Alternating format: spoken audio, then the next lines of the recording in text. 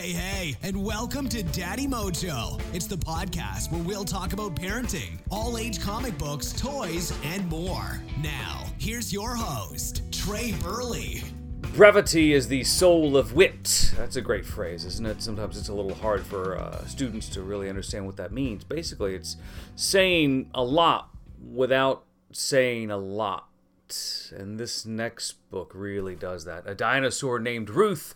How Ruth Mason discovered fossils in her own backyard. And it's a fascinating book for me because I consider myself kind of an amateur paleontologist. Although my knowledge of the specific dinosaurs and their pronunciation of the names, not so good, I like to read about dinosaurs. And I like to just discover about how they were discovered, where they were, and all that stuff. And what's fascinating about this is Ruth Mason, basically a child of the late 1800s, early 1900s. Her family moved to South Dakota in the Badlands, and in her backyard, when she was a youth, maybe starting when she was like 7 years old in 1905, she would find all these things, and she was very curious about them. So she would collect them, and she would say, hey, what's this?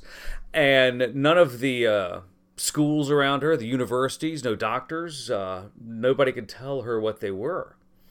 But she kept on hanging out at the prairie farm, doing her thing. She lived there all of her life, kept gathering all of these things, and it turns out, of course, spoiler alert, they were dinosaur bones.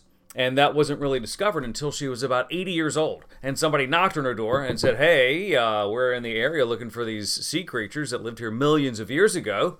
And she said, you know what? I don't have sea creatures, but I've got these things. Come see what you think they are. And the paleontologists were blown away because I think they found over 99 complete dinosaurs.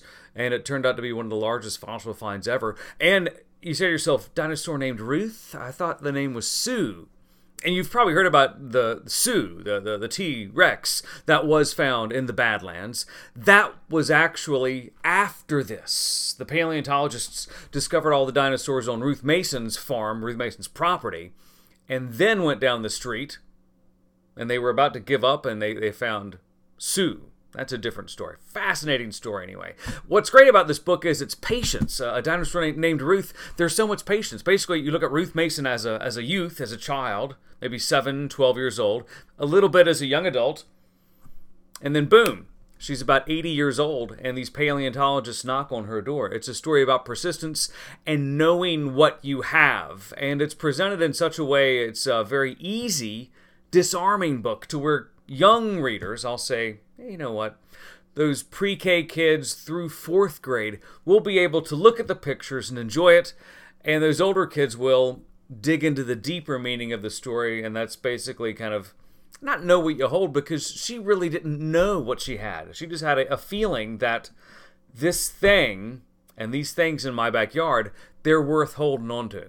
Fascinating book because of its brevity and because of its story. I think those elementary school kids, younger elementary school kids especially, they're going to love this book. It's fabulous. A Dinosaur Named Ruth, How Ruth Mason Discovered Fossils in Her Own Backyard. You will love it.